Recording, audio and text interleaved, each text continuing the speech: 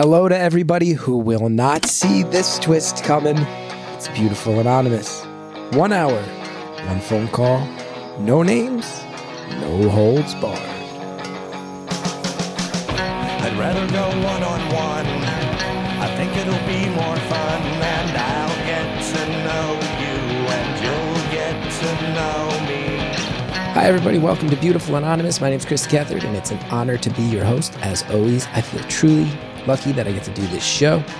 I was just down in Gainesville, Florida, doing some stand-up at Fest, and I met a lot of Beautiful Anonymous fans. And I can't thank you enough for listening and saying hello, everybody. Been on a hot streak lately. I've seen a bunch of the listeners online going, whoa, we're on a tear here. We had the Putty Man last week. We got people analyzing the audio to hear if they can hear the Putty Man coming through. Before that, the reaction to the Library Boy episode was explosive. I always enjoy the dialogue surrounding our shows, whether that's in our Beautiful Anonymous Facebook community, whether that's on Twitter, all the other places you see stuff like that. But the Library Boy struck a chord in a way that no episode has in a few years. And I get why. That one was magical. And if you missed it, go back and listen to it. Before I tell you about this week's episode, I do want to say I've got some live shows coming up. I'm going to be in North Carolina. I'm going to be in Durham on December 2nd and Asheville on December 3rd. I'm doing Beautiful Anonymous tapings on those dates and a late night stand-up show on both dates. I think the tickets for those are close to sold out. We had to delay those shows from earlier in the year because of the pandemic. So I'm so psyched to get down there. And then December 16th, I'm doing a full hour comedy. It's the show I did in Edinburgh, Father and the Son. I'm doing it at Littlefield in Brooklyn, where I've done so many shows in my life. My friend Martin Urbano is going to be doing that show with me. And the tickets for all these shows are at chrisgeth.com. And I'm hoping we can sell it out, Brooklyn. And used to be I'd open up a show in Brooklyn and the tickets would just fly. Now I got to really pound the pavement. So I'm telling you about this one early. Go buy tickets. The venue is saying, hey, man, we got to get these tickets moving. I'm saying, we will, baby. Brooklyn's going to step up. So December 16th, I'll see you there. Now, this week's episode, before I say anything else about it, I want to let you know that there's talk about abuse in there. Physical abuse, emotional abuse, and that is not easy for anybody, let alone people who have dealt with that in their lives, their experiences, their sphere of influence. So please brace yourselves for that. We have had this streak. I'm thinking about, I just mentioned that Library Boy episode, and that was such a real world love story, right? That felt like swings and misses. Here's another one. It's dark and it's sad. Our caller dated someone and that person left. You'll find out why. And then they wound up filling that void with someone else, and it got dark. And this is, I think, a really amazing call in the sense that it looks at love and grief and loss and how all those things can complement each other or fill each other's voids. And it's a really difficult one. It's a really difficult one. I'll also tell you this. The way that it resolves, you're not going to see coming, and I didn't see coming. So with that in mind, I'm not one to judge anybody who finds peace anywhere, and I'm very fascinated to know if there's other people out there who have found peace in this same way, because there's like an actual character from a movie level moment when this character shows up, and we'll see how it goes. Anyway, I'm excited to see your reaction to it. I'm excited for you to hear the call. Enjoy it. Thank you for calling Beautiful Anonymous. A beeping noise will indicate when you are on the show with the host. Hello. Hi. Hi, how's it going? Good. How are you? How am I, enjoying the fall weather and somehow managing to stave off my ever-present sense of existential dread? The usual. Well, that sounds not too bad. Yeah, could be worse. Could be worse. Are you a fall person? I am a fall person. Yeah. It's one of the reasons that I stay in the Northeast. Outside of family and the comfort of having been raised here, it's like there's some places where the weather I think is definitely nicer year round, but you get these like 3 or 4 weeks of fall, and they're pretty good for the soul. Yes, I agree. I live in Canada, so the fall is my favorite season for sure. And like you said, it only lasts briefly. You might get a good 2 to 3 weeks, but they are the best 2 to 3 weeks of the year, in my opinion. I'm with you. Some might say I could go live in someplace nicer and then just come back here for the fall, but it's not the same. It's not the same. Nah, it's not the same. And I feel like it varies every year too. Like this year, like where I am right now, we just had a hurricane. I live in the Maritimes of Canada, and we just had a hurricane, thankfully not in my specific area where I live, but pretty close by. And so like if you had come like now for the fall, it wouldn't have been a great time to come. That would be a bummer if you set aside, like, I'm going to go someplace where it gets cool and the leaves change. And I'm going to experience fall. And then you land and a hurricane smacks the shit out of you just as soon as you arrive. It's not the same. Yeah, pretty shitty. Yeah, for real. Yeah. So this is actually my first time calling in. Oh, nice. I feel like it's supposed to be hard to get through or something. And I don't know. I'm calling from my work phone because I didn't want to get hit with the long distance charges. Sure. I tried to call. I did try to call before, or looked into calling before, but yeah, apparently even Wi-Fi calling, there's still long distance charges with that too. FYI to any of my fellow Canadians out there listening. I'm glad you called in, although there's people who have been trying for years where when you're like, apparently I hear it's tough. There's people who are definitely in a rage right now. They're mad at me right now. Yeah. They're like, I already don't like this girl. No, Canadian callers are generally beloved by our American audience. Oh, cool. That's good. I hope so. I think you always hit the ground running as a Canadian. I think I was just really lucky. That's all I'm saying. I'm not saying I don't believe people when they say that it's hard to get through. I 100% believe it. I'm just saying I feel really lucky to have gotten through. That was my point that I probably didn't make clear. That's fair. That's fair, my friend. Yeah. So what's up? Yeah. So, well, I just want to say I'm glad to talk to you. I love the podcast, and I just thought, I don't know, I thought I would call in and share some of my previous life experiences with you. We could chat about it, and maybe someone out there might, find something in it that, I don't know, that could be some comfort to them, or maybe a similar experience, or, at the very least, maybe hopefully find it interesting. I don't know. All right. Well, I'm all ears. That's the most reasonable. Cool. That's the most reasonable pitch of managed expectations that you could ever put out there. Oh, good. Okay. So I'm going to say some things. Segue. I'm going to say some things. Maybe some people will identify with them, or perhaps find them entertaining. That's about. You've set the bar at a very reasonable place. So. Perfect. Kudos to you. That was my goal there. Hope that was a good segue. Yeah. So I can share my age, right? That's not a personal. You can share whatever you want. Cool, as long as it's not like a personal name or anything like that. So I am 33, almost 34. When I was 18, I had my first serious, long-term boyfriend who I was in love with, and we were together for a year when he went overseas. He was in the army. He was in the military, and so he went overseas to Afghanistan, and he did not come back. So he was 20 years old. I was 18, and he was a pretty special guy, and he passed away in a roadside bombing in Afghanistan, serving a purpose that he felt was important. And that was a pretty life-changing experience for me. I feel like there was a kind of like a significant event when you, something, it's like life before that event and then life after that event. You know what I mean? Yeah. I'm so sorry that any of this happened. I mean, thank you. It was really tough, obviously, at first. And I have made a lot of peace with it, but it took about 13 years. Because I will also share that, like my family, I have great parents. I will say that I have great parents who,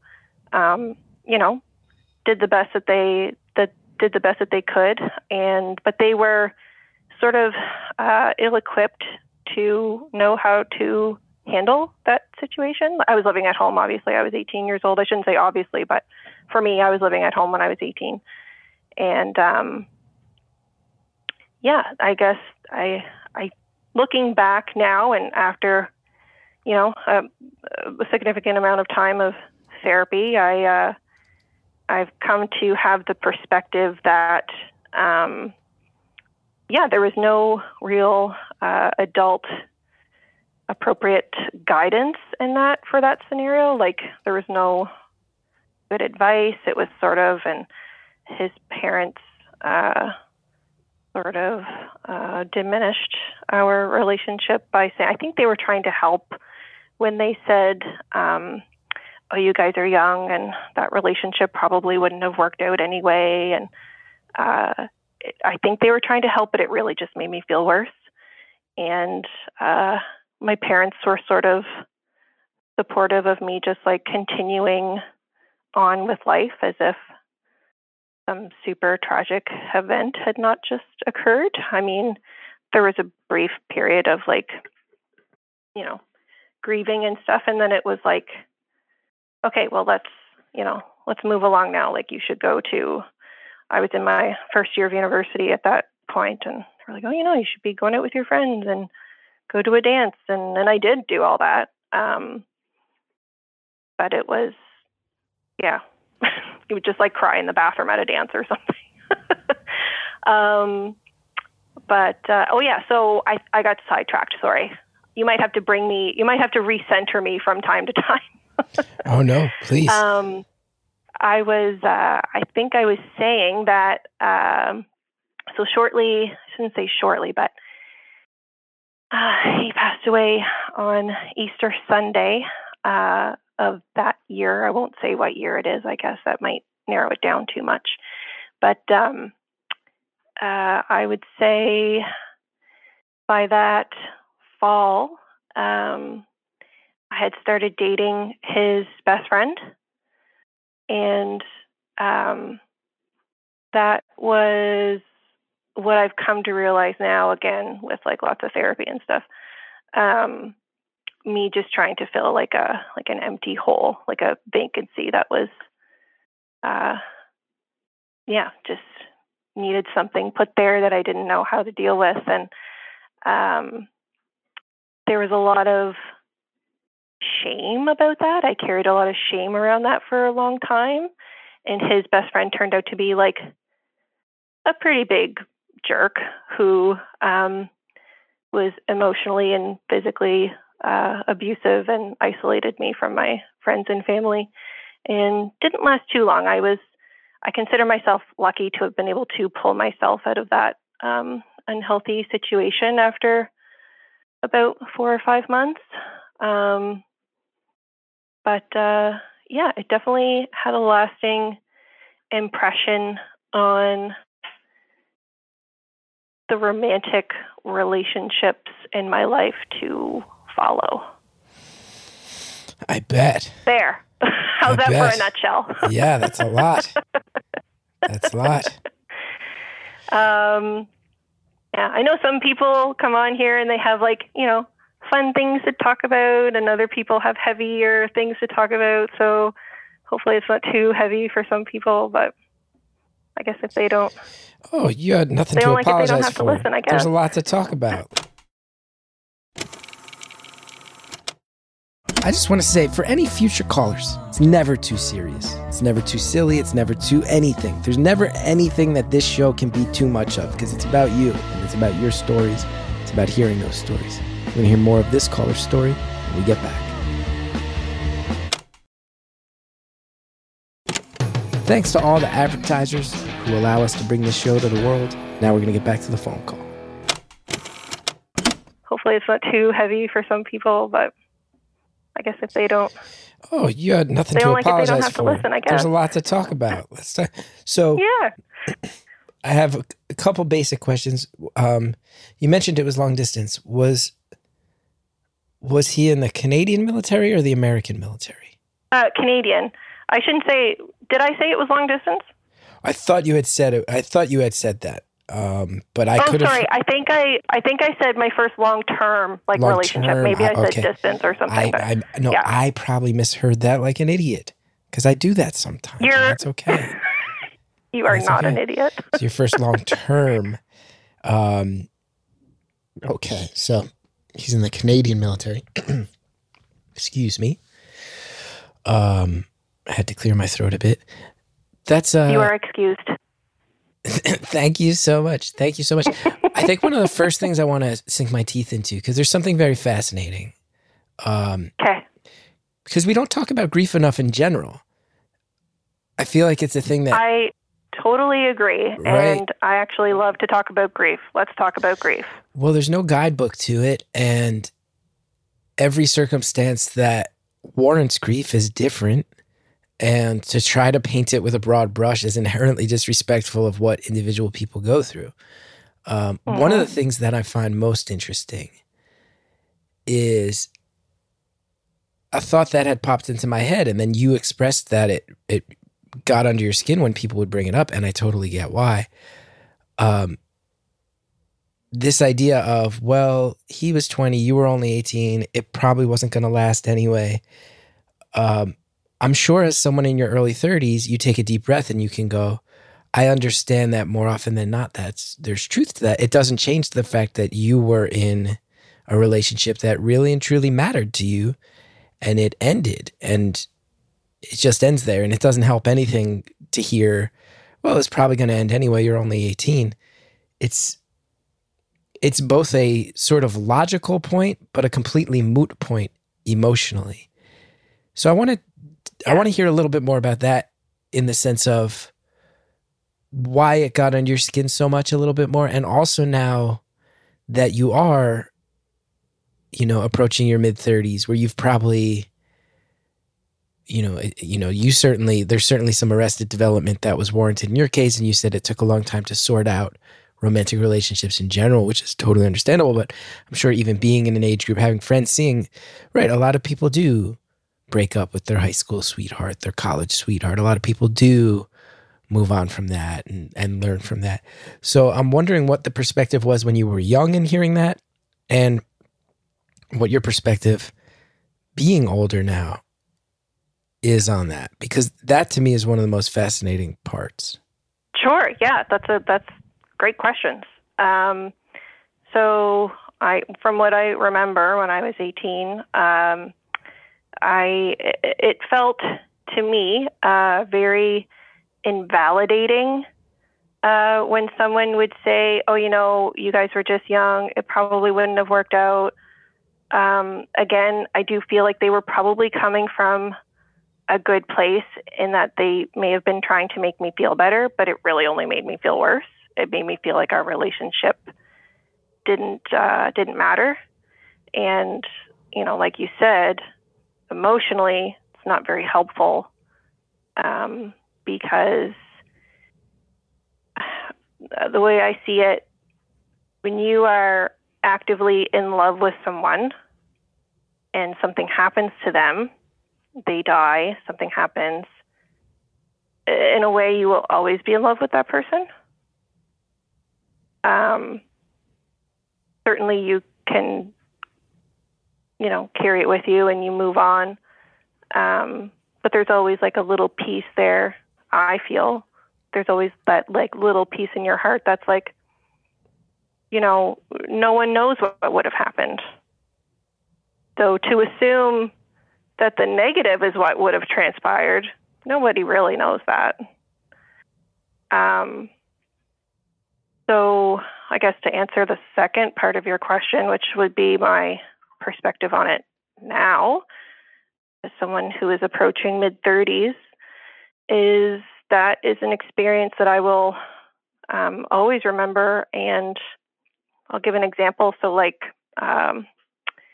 my boss's stepdaughter had a boyfriend who passed away last year from cancer.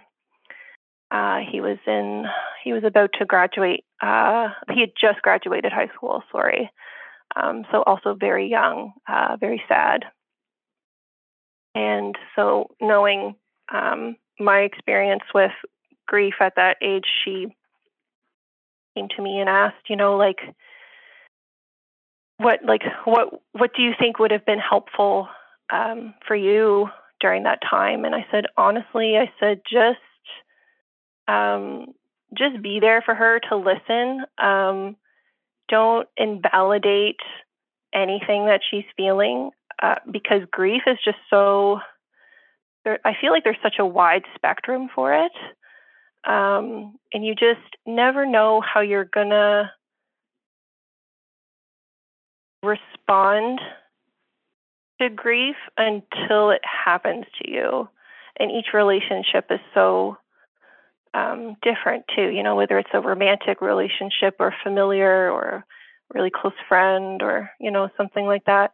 There's just such a wide spectrum for it. And I think there's no wrong way to grieve someone. So I do feel like had I not have gone through that experience, from someone on the outside looking in, seeing someone,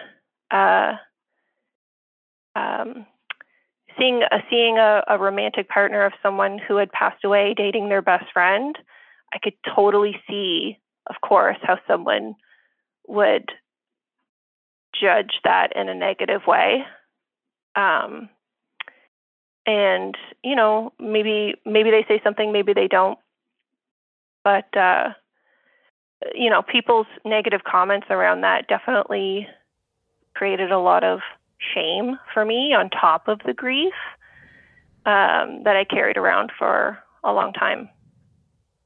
So I guess, what I would say is, looking back on that now, I don't judge anybody's process for grieving.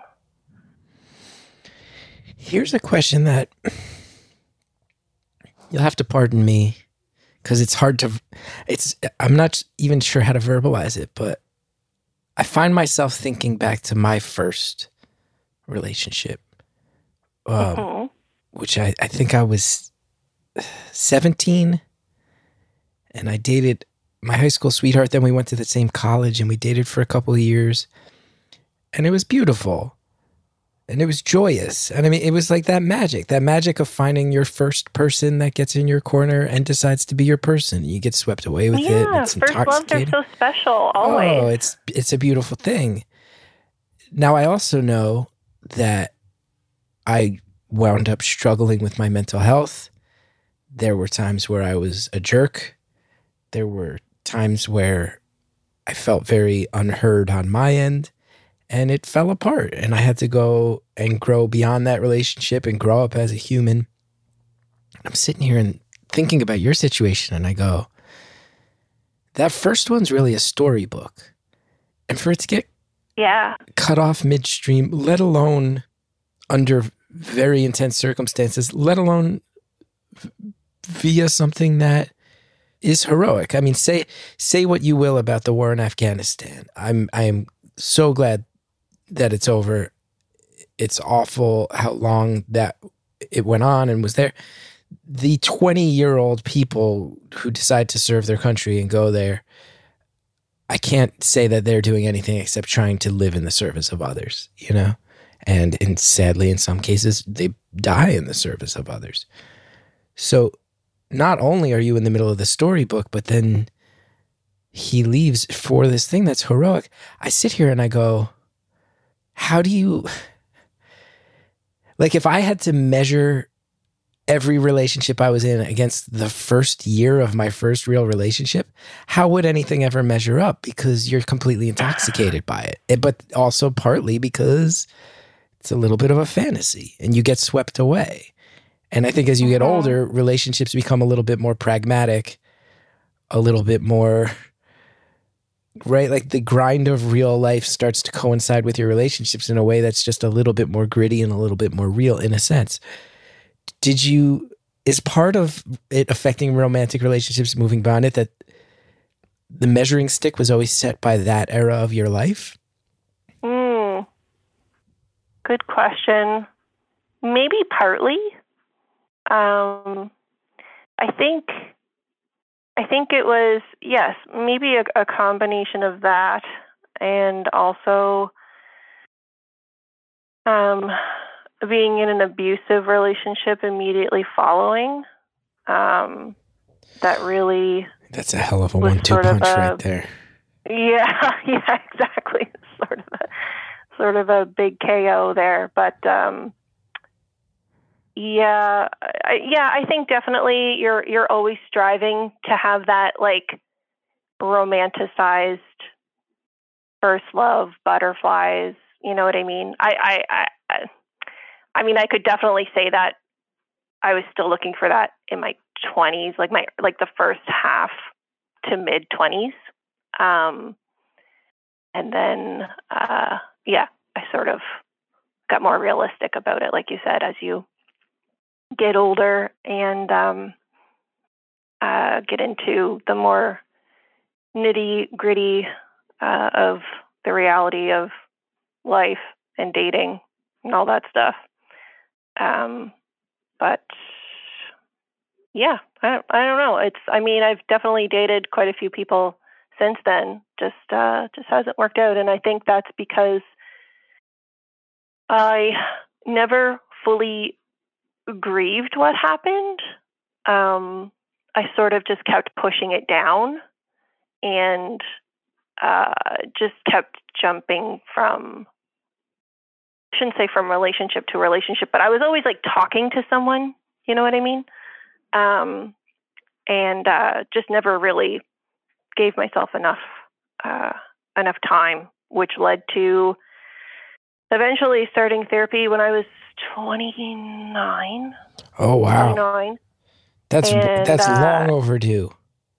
Yeah, well, let me say that when I was 19, I went to therapy, but the therapist was not great, and it was covered through my parents' insurance, and I went to a few sessions with this lady, and I remember the last session I went to, she had given me an exercise and gave me some examples that she had done, that she had given me the session before, the exact same thing, and she had given it to me as if she didn't remember already giving it to me, and so that made me feel like, I was just a number, you know what I mean? Not that, a therapist and client relationship should be super personal or anything, but you do want to feel like they at least remember your previous session. So I said, forget it. Yeah, I mean, you'd think they'd at least be taking some basic notes. I got it.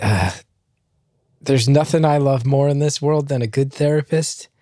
And there's few people that I hold their feet to the fire more harshly than a lazy therapist. Oh my goodness. It's one of those things, and I just want to say this out here because I know that there's always been, I've always heard there's a lot of social workers and therapists who enjoy Beautiful Anonymous, and I just want to say, you're allowed to burn out on it, but I think you gotta just have a note up on the wall in your office if you're working in a field like that of, once you burn out, move on. It's got to be one of those professions, right? You can't be collecting a paycheck when you're trying to deal with a grieving 19-year-old who lost somebody who went to war. You can't be over it, right? You can't allow yourself to be over it. So don't you almost feel like we should just collectively, it should be like if you're working in a field like that, it should be required that every 3 years you have to take 4 months off and just go. And that you have to go recharge the batteries. Because the damage you can do with one bad session can chase someone away from therapy for a decade in your case. And yes. I had it too. I had a couple situations when I was young where you get the bad therapy and you go, well, it'll take like 10 good sessions for me to trust a therapist. And it takes me about 20 minutes of a bad session to just be like, fuck therapy, I'm done. You know, you can ruin the therapy in 20 minutes. And it's hard and it's an uphill climb and it's daunting. But just to anybody out there working in the field, understand you're allowed to burn out, but please recognize when you do. Because I'm sure there's many people out there in the field cringing, going, oh, forgotten session. Absolutely. Didn't come back for 10 years. Bummer. If they're not required to take, like you said, 4 months or 4 weeks or whatever off every so often, there should at least be a process where there's like a 360 review. Like every therapist, I would think, or should, has a therapist of their own. I don't know if that's a thing. I feel like they should. Every therapist should have a therapist for themselves. I would think so. Who maybe every so often reviews just their overall mental state or capability as a therapist. I don't know. Looks and like then, like you said, if they seem burnt out, then it's like, okay, you're required to take some time off now. Looks like me and you just fixed the entire state of mental health care. I'm sure no one else has been thinking about any of this. I don't think there's anybody thinking about these revolutionary thoughts. Therapists should care. They should get time off once in a while. I think you and I just really stumbled into some things here that changed the world. Yep, brand new information. Now, I got to ask you about some of the tough stuff. So, ask me anything you want. I'm open. You can ask me anything. I won't be offended. So your ex passes away. He's a kid. You're a kid. It's brutal. You got people in your life when you're a kid, though, you don't feel like you're a kid. But looking back now, 18 is definitely a kid. You're in that. I mean, to me, I know things are different in Canada, but you're in that in the States. You're in that period where you're like, oh yeah, you can join the military, you can buy cigarettes, but not booze. You can vote, but you can't rent a car. You're in this adulthood that, that college age era of adulthood where you go, you are definitely an adult. You are definitely responsible for your own actions. Also, society is still built to just keep an eye out a little bit for you. There's still some helping hands and some infrastructure in place to shepherd you. And you're in that exact phase of fair to call you a kid, fair to call you an adult. There's benefits to that. And then when bad things happen, there's major drawbacks. Point being, you eventually start dating his best friend. I got a lot of questions about how that went down, people's reactions to it. There's one part of me going, maybe were you both trying to fill a void and it brought you to each other and it was this misguided attempt to fill this void you both felt. There's another part in hearing that it got dark and that it got abusive, wondering, do you look back and feel like maybe were you taken advantage of in your grief by this person? I do want to know more about this. Yeah. I could talk to you for probably 4 or 5 hours about that, but I will try to summarize. So it was kind of your cliche, leaning on each other in a time of grief. So as I mentioned earlier, I felt like I had very few, if not any, people in my life that I could talk to about what happened who were able to really hold space for that. So like I said, my parents weren't really sure how to deal with it. They were, very good people, but, it's a very unique situation. I mean, if I was them, I'm not sure if I would have been able to handle it any differently. I did have a friend of his who had been over there with him and come back, and so I definitely was able to talk to him about it. Wow. In terms of like my friends, all my fellow 18-year-old friends, they had, obviously just as much life experience as I had. And as good as they were, like coming to pick me up and take me for drives, or, you know what I mean? Try to get my mind off things, but it was never like we would sit and have any like real like heavy talks about it, which is really ultimately, I think, not to get all astrological, but like as a Scorpio, I feel like that's what I really needed. I like to dive deep and get into the, you know what I mean, the deep, heavy conversations, and that would have helped me at that time. But I understand how grief can be really uncomfortable for people, and sometimes they don't know what to say, so they don't say anything. And then sometimes not saying anything is almost worse. I mean, I get it, but it's, to me, I find talking about it better. Anyways, so again, I didn't really feel like I had many people to talk to about it. And so his best friend, or who he claims to have been his best friend, held a little memorial party at someone's apartment. And so he invited me to go. And so I said, okay, sure. So I went, even though me and this person didn't really get along before. I thought it was nice that he reached out and invited me to this party, and it was sort of like making amends. Not that anything had ever happened between us, but we just didn't really get along. I think he got maybe jealous of the time that I don't know what to call them. I'll say boyfriend number one, I guess, was spending with me. So I went to this party and we became friends after that. And he said, like, if you ever need someone to talk to or whatever, he said, just, here's my number, and vice versa. I said the same thing. And so it just kind of happened that we were leaning on each other during that time. And, the rest is, you can see where it goes from there. I forget what the rest of your question was now. Sorry. Just wondering if you felt, it sounds like there wasn't so much manipulation at the beginning. The idea that turned dark and got abusive is very sad. And I don't want to, I don't want to be sensationalistic and ask you to dwell on it, but it's just such a sad thought of, my boyfriend passes away, I wind up dating his best friend, and then to hear that goes from, it must feel like that's going to be another step in something that feels like a storybook, and then to find out that it got abusive is just such a dark turn, and I feel so bad that you went through it. So yeah.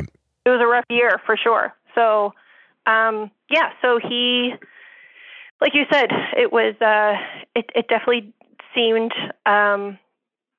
good in the beginning. I think all abusive relationships seem like they're good in the beginning, though. Just going to put that out there. And then as they get more comfortable, they start to push their boundaries and show their true colors and see how much they can get away with until, eventually they're just straight up being abusive towards you. So we started off as friends, and then we started dating. And then, like I said, there was a lot of negative judgment around that, including my parents. They didn't think it was a good idea for me to date him. So this is where it gets kind of tricky. I am not a parent, so I can't say what I would do in that situation. However, knowing what I know, I would say, no matter what, trying to forbid your kid from dating someone is probably not going to work out. In my scenario, I just kept seeing and talking to him anyway, but it forced me to have to lie to them about it. So that escalated to the point that I would get caught in those lies.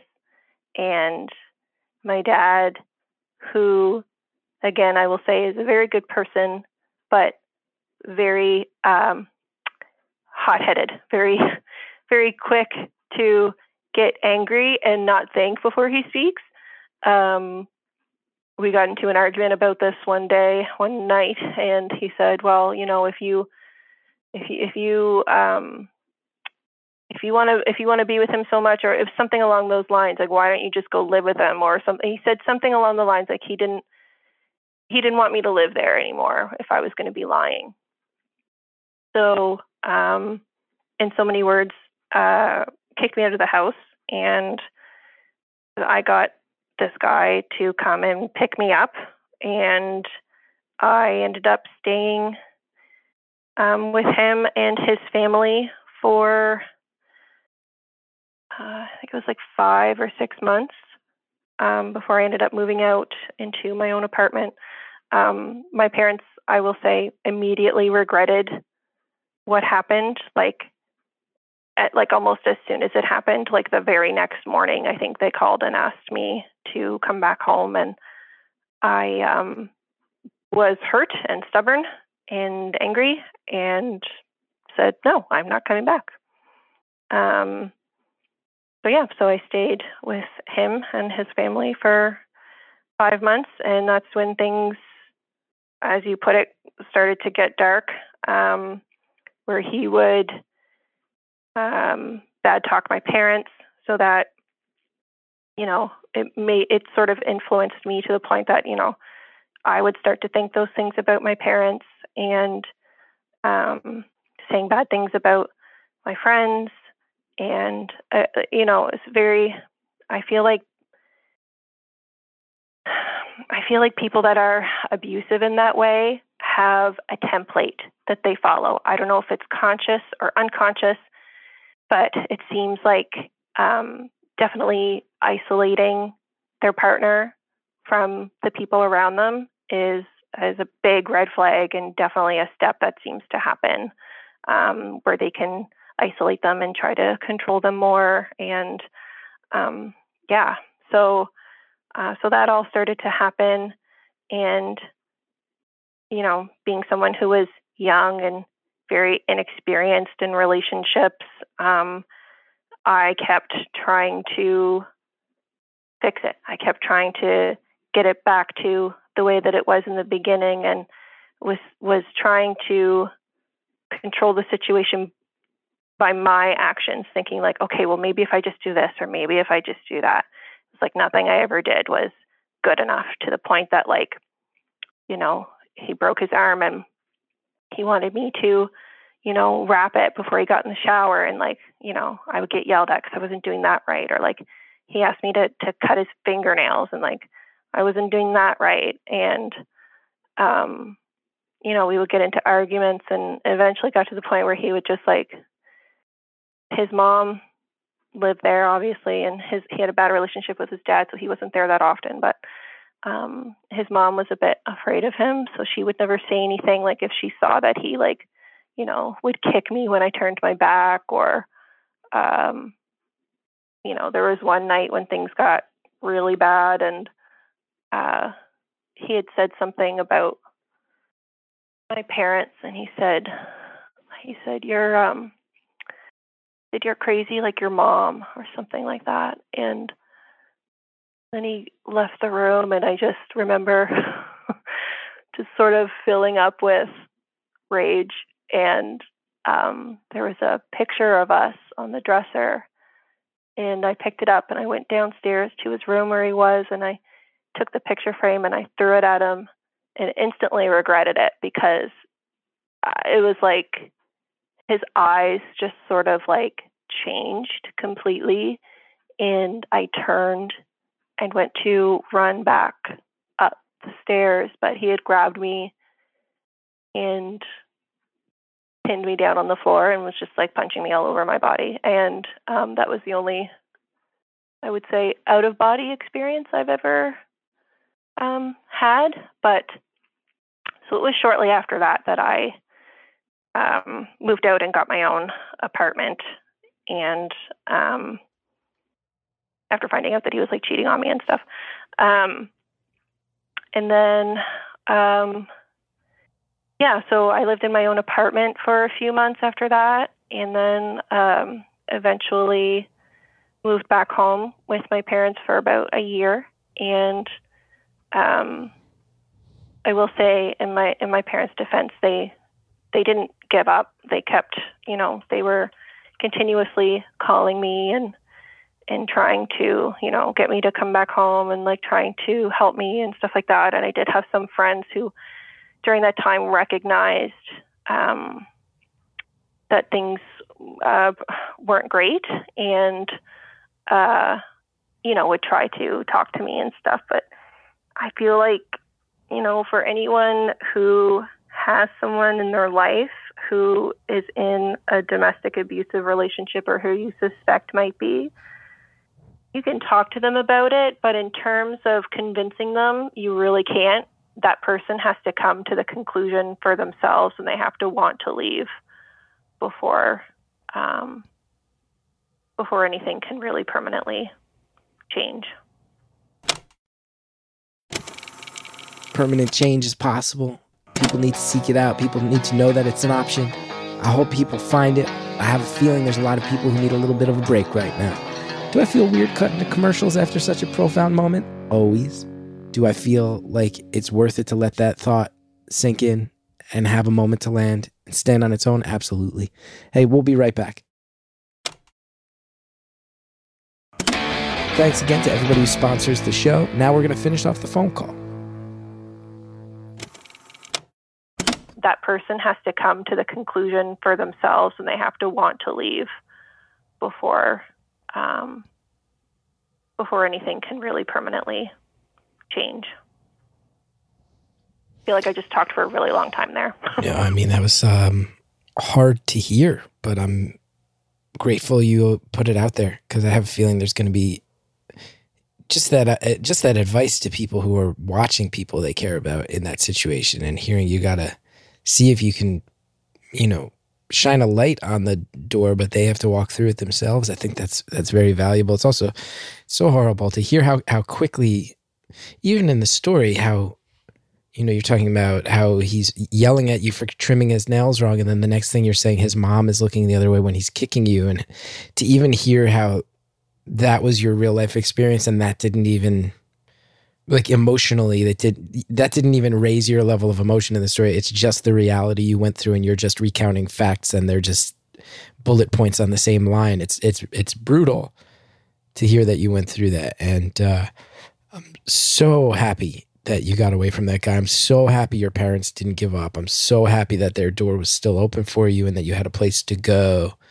And I'm so mad that you went through that. Let alone, I mean, for anyone who goes through that, people have heard me on the show. It fills me with like such just one of the things that will always get an emotional rise out of me. But to hear that happened to you when you were already grieving the memory of someone else, it's just so low. It's just so low. And I have to imagine it felt so low and it's unforgivable. It's hard to remember how it definitely felt really bad, but I don't think you realize how bad it feels until you're out of it. Does that make sense? It's sort of like when I go through cycles of depression. It's sort of like depression when you're like in the depths of the depression. Like, it's bad, but you don't really realize how bad it feels until you feel good. Right. You're like, oh yeah, that was pretty bad. Right. Right. Well, I know that one I can relate to because I know, like, I can think of situations where things felt good, and then you sit there and you go, oh, wait, those other times were awful. I've been living in this long stretch that felt awful, and feeling good is almost kind of like blowing up the dam and allowing the severity of the awfulness to be seen for the first time, and it's blindsiding me. It's a bad feeling. Yeah, for sure. I think I suspect my depression came from, like I said, years of pushing down that grief, never fully letting myself feel all the feelings. So, just a word to anyone out there listening who's trying to avoid their feelings. They catch up with you. Might be 13 years later, but it will catch up with you. Well, talk to me about this, because So feel the feelings. feel the feelings. Well, I think there's a lot of truth to that, right? No matter what you're going through, you're not going to escape the feelings. And when you manage you might displace them temporarily, but they're still there. And then when you displace them temporarily, they often come back with interest, right? Like you get you get that short-term breath of fresh air where you're not feeling it and managing to shove it off or ignore it. But when it comes back, it has only grown, and it only feels. The mental health bank comes to collect on that interest. They do. It's worse than student loans. You're just paying back the interest and you're not chipping away at anything. But it does also beg the question. I'm so happy to hear, you've mentioned a couple times this idea. It took you 13 years to reconcile this. You talked about having a bad experience with therapy and stepping away from it for about 10 years, if I'm doing my math right from what you laid out. And that sounds about right. And then you said in the beginning, though, that you do feel like you are on the other side of it, that you can trust relationships again to whatever degree that is. I want to hear more about where things have landed with that. And I think most importantly, how you've gotten to where you've been, because like you said, you and I are like giggling right now about, you can displace your feelings, but they don't go away. You've said you've lived with this stuff where you go, just to hear the sadness of that answer of you saying, me asking, it must have felt so low, and you going, I don't even really remember how it felt when I was in it. And you sit there and you go, oh, because you were just shutting off. That just means you were shutting off. Yeah. So how'd you turn back on? It's sort of like a defense mechanism, I think, that your body can just kind of go through. Like, there's a lot of things about that time that I just don't remember that people tell me about. And I think it's because, at a certain point, and I think when you're 18 too, your brain's not even fully developed at that point. So you're just incapable of coping with something that big and major happening. And so your brain's coping mechanism, defense mechanism is just to shut down. Okay, we are done. We're not doing this anymore. Sorry, I keep laughing. I sort of have a dark sense of humor about it. No, but it's also very empowering to hear you laugh, to hear that you're laughing that hard about it right now. It's good. How did you get to the point where you're laughing in the face of this? Where do things stand now? And like I said, I think for anybody out there who's in it, or maybe watching someone they love and hoping that their person can find their way out of something similar, how did you do it? I would love to tell you. So I will first start by saying to anyone out there who's watching someone go through it, it's so hard to watch, because I have also watched people in my life go through it. But all you can do is just make sure that they know that you're there for them. And when they do want to talk about it, just listen. No judgment. No trying to be forceful about them making a decision. They will make it on their own when they're ready. So I'm just going to start by saying that. But so I did. So a combination of things I feel got me to the other side. The biggest component being therapy, of course. Big fan of the therapy. Once you find a good therapist, that is key, is finding a good one.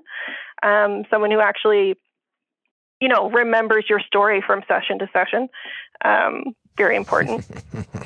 And then, so 3 years of, bi-weekly to monthly therapy sessions, was super helpful.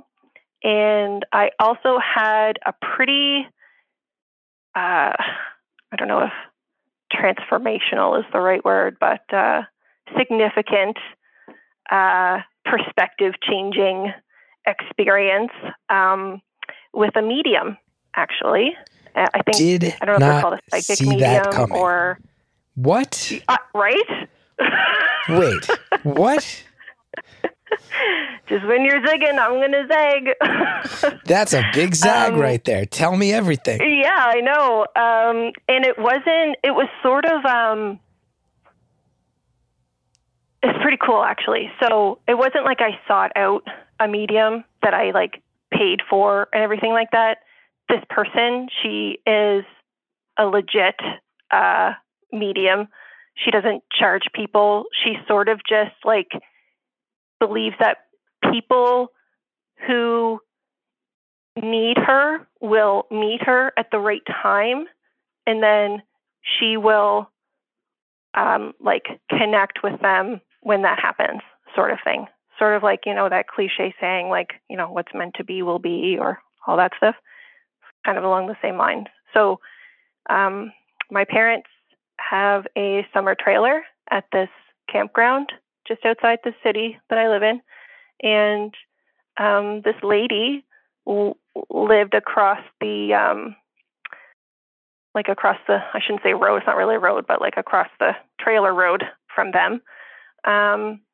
And I just, I got to talking to her one day, and we talked for 4 hours in her trailer. And it completely unburdened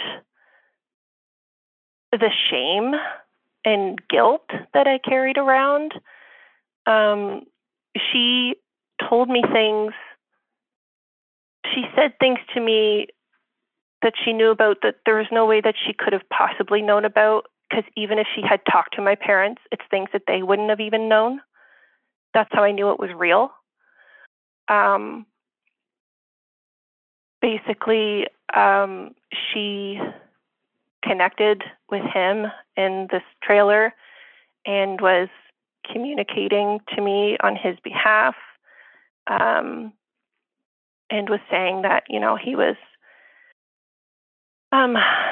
sorry that this person had done what they did, and he wasn't really a good friend like he thought he was. He wasn't the person that he thought he was. He was sorry for how his parents behaved towards me. That's a whole other story in itself, but we can skim over that for now. And I have no negative things to say about them, because he was an only child, and for a parent to lose their only child, you get a free pass for, I think, anything that you do from there on out. So I carried around this guilt about dating his best friend, like I said, for about 12 or 13 years, and he unburdened that for me, and basically said that he was sorry that he had to leave, and that one of the last emails that he had sent to me was telling me that he wanted to talk to me about something when he got back. And she said that, that he wanted to marry me. Who's to say if that's really true? However, like I said, she did seem to know a lot of things that she couldn't have possibly known. So basically, I just sat there like a big ball bag, and I was just a blubbering mess for like 4 hours while she said all these things that, pulled guilt and shame from the depths of my soul. And we talked about that for 4 hours, and I left that trailer feeling like a lighter person. I felt like things had just completely, it was a turning point for me, I feel. And yeah, she's still a pretty special person in my life. I don't talk to her all the time, but we do occasionally touch base, and yeah, she's a pretty cool lady. In all my years of doing this show, I've had many moments that I have not seen coming. Hearing that the way you finally found healing was because a medium who doesn't charge money convinced you to come into a trailer for 4 hours, and that you firmly believe that your deceased ex spoke through this person to you. tops the goddamn list. What? It happened. It really happened. And I'm glad. I'm glad it happened because it set you free and you were trapped in some situations, both legitimately by others and also within your own head. And it helped free you. I'm so glad it happened. And I'll also say Me this. too. There's people in this world who don't believe in mediums. If you had told me I visited a medium and you didn't, I mean, you told me all the nitty-gritty specifics and I'm happy to hear it, but I am the type of person who would go, I am distrustful of this. When I hear that word, I go, oh, I don't like the idea that someone might try to make money off the grieving, but you explained it. There's more to it than that. But you know what I believe even more firmly than any of those gut instincts I have is you needed help. This person helped. Sounds like they said some things that it's absolutely unfathomable and mysterious that they knew things that they knew. So who am I to judge or question it? I'm happy it helped you. And people got to find help where they can. Yes. Excuse me, I am also someone who previously was very skeptical of whether mediums were real or not. But yeah, like I said, the fact that she doesn't charge people and that it's sort of she just sort of lets things coincidentally come to her as they do. And, you know, she said that his voice had been coming to her for weeks leading up to that. And she said, you know, he was kind of driving me crazy because I had no idea who this person was trying to connect with. And I was like, whoa, that's pretty crazy. But yeah, I mean, I won't get into all the details of the things that she said that to me really proved that it was legit because there's, like I said, there's no way that she could have possibly known these things. But yeah, it was pretty crazy. And, you know, I totally respect anyone's opinion who thinks that, you know, medium stuff is hogwash. Because I used to think the same way, but I don't anymore. Now there's going to be all these people listening. You're going to start the legend that crouching somewhere in a trailer outside of a city in Canada, there's a medium who can help you through all your grief and pain. People are going to be searching for them like buried treasure, like a pot of gold at the end of a rainbow. I will say that sometimes she travels to Florida for the summer, so maybe people listening from Florida may also come across this wonderful lady. The idea of a Canadian going to Florida for the summer, it doesn't narrow it down that much. There's a lot. No, it really doesn't. Really doesn't. It's not like, oh, that Canadian that shows up in Florida for a few months a year. Still such a large group of people. Most of Canada. From there. Between that. Yeah, in the Caribbean. Wow, that took a turn I did not see coming. And then you merged that. You merged that with the relationship between the medium and therapy. Because you said before the thing that's helped the most is finding a good therapist. What's the timeline? Did the medium open you back up to self-growth that led you back into therapy? Had you already started therapy and then this encounter with this medium kickstarted everything? I got to know how the medium factors into the gears of this machine.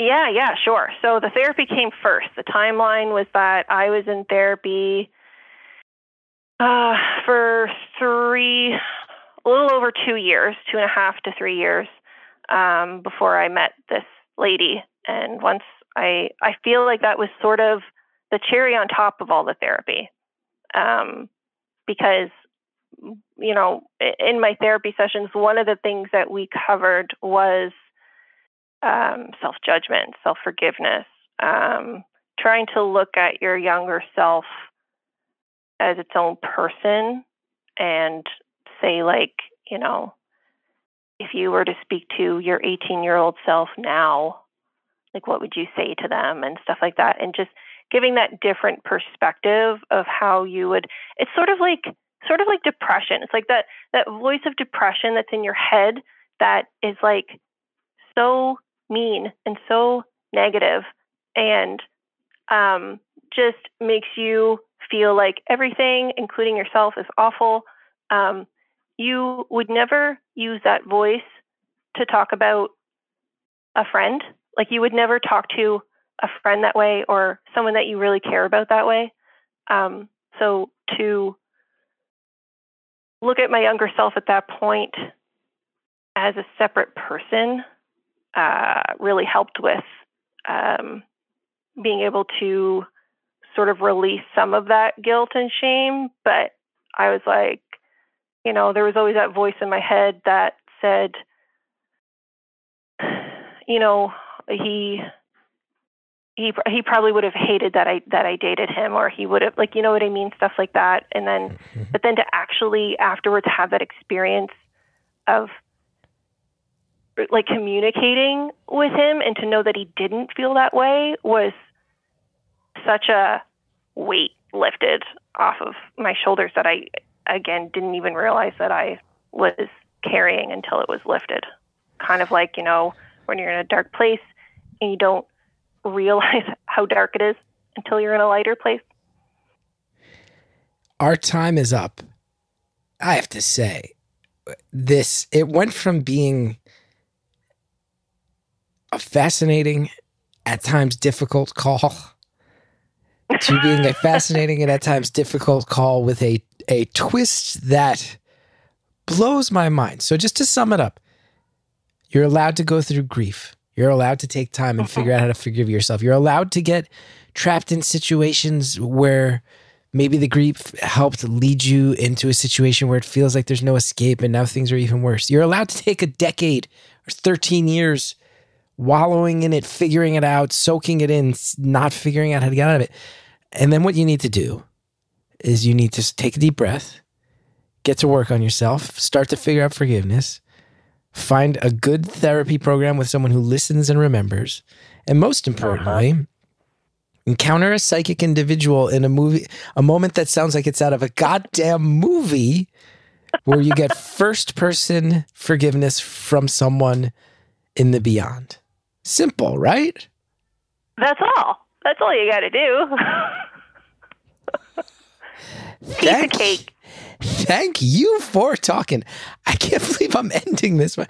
I don't know if I've ever ended a call with so many unresolved questions. How are you going to drop medium on me with 10 minutes to go? All of your questions. Oh, we got to do a follow-up someday. Thank you so much for talking. I would love that. Listen, Thank you. I just want to end. The last thing I want to say is to tell people again, feel your feelings. Absolutely.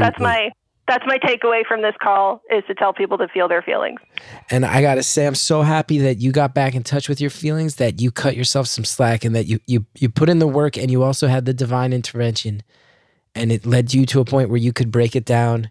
For me today, there were some parts of this that were almost like really, really hard to hear, but there's other people out there stuck in situations akin to yours. And I hope that your words help them get on that path towards finding some escape and finding some forgiveness for themselves along the way too. Thank you for opening up. You're welcome. Oh gosh, yeah, I would love for someone to hear that and find it helpful.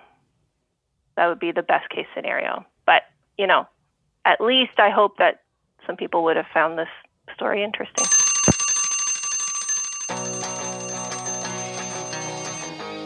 Caller, thank you. Thanks for opening up. Thanks for letting us know about your grief.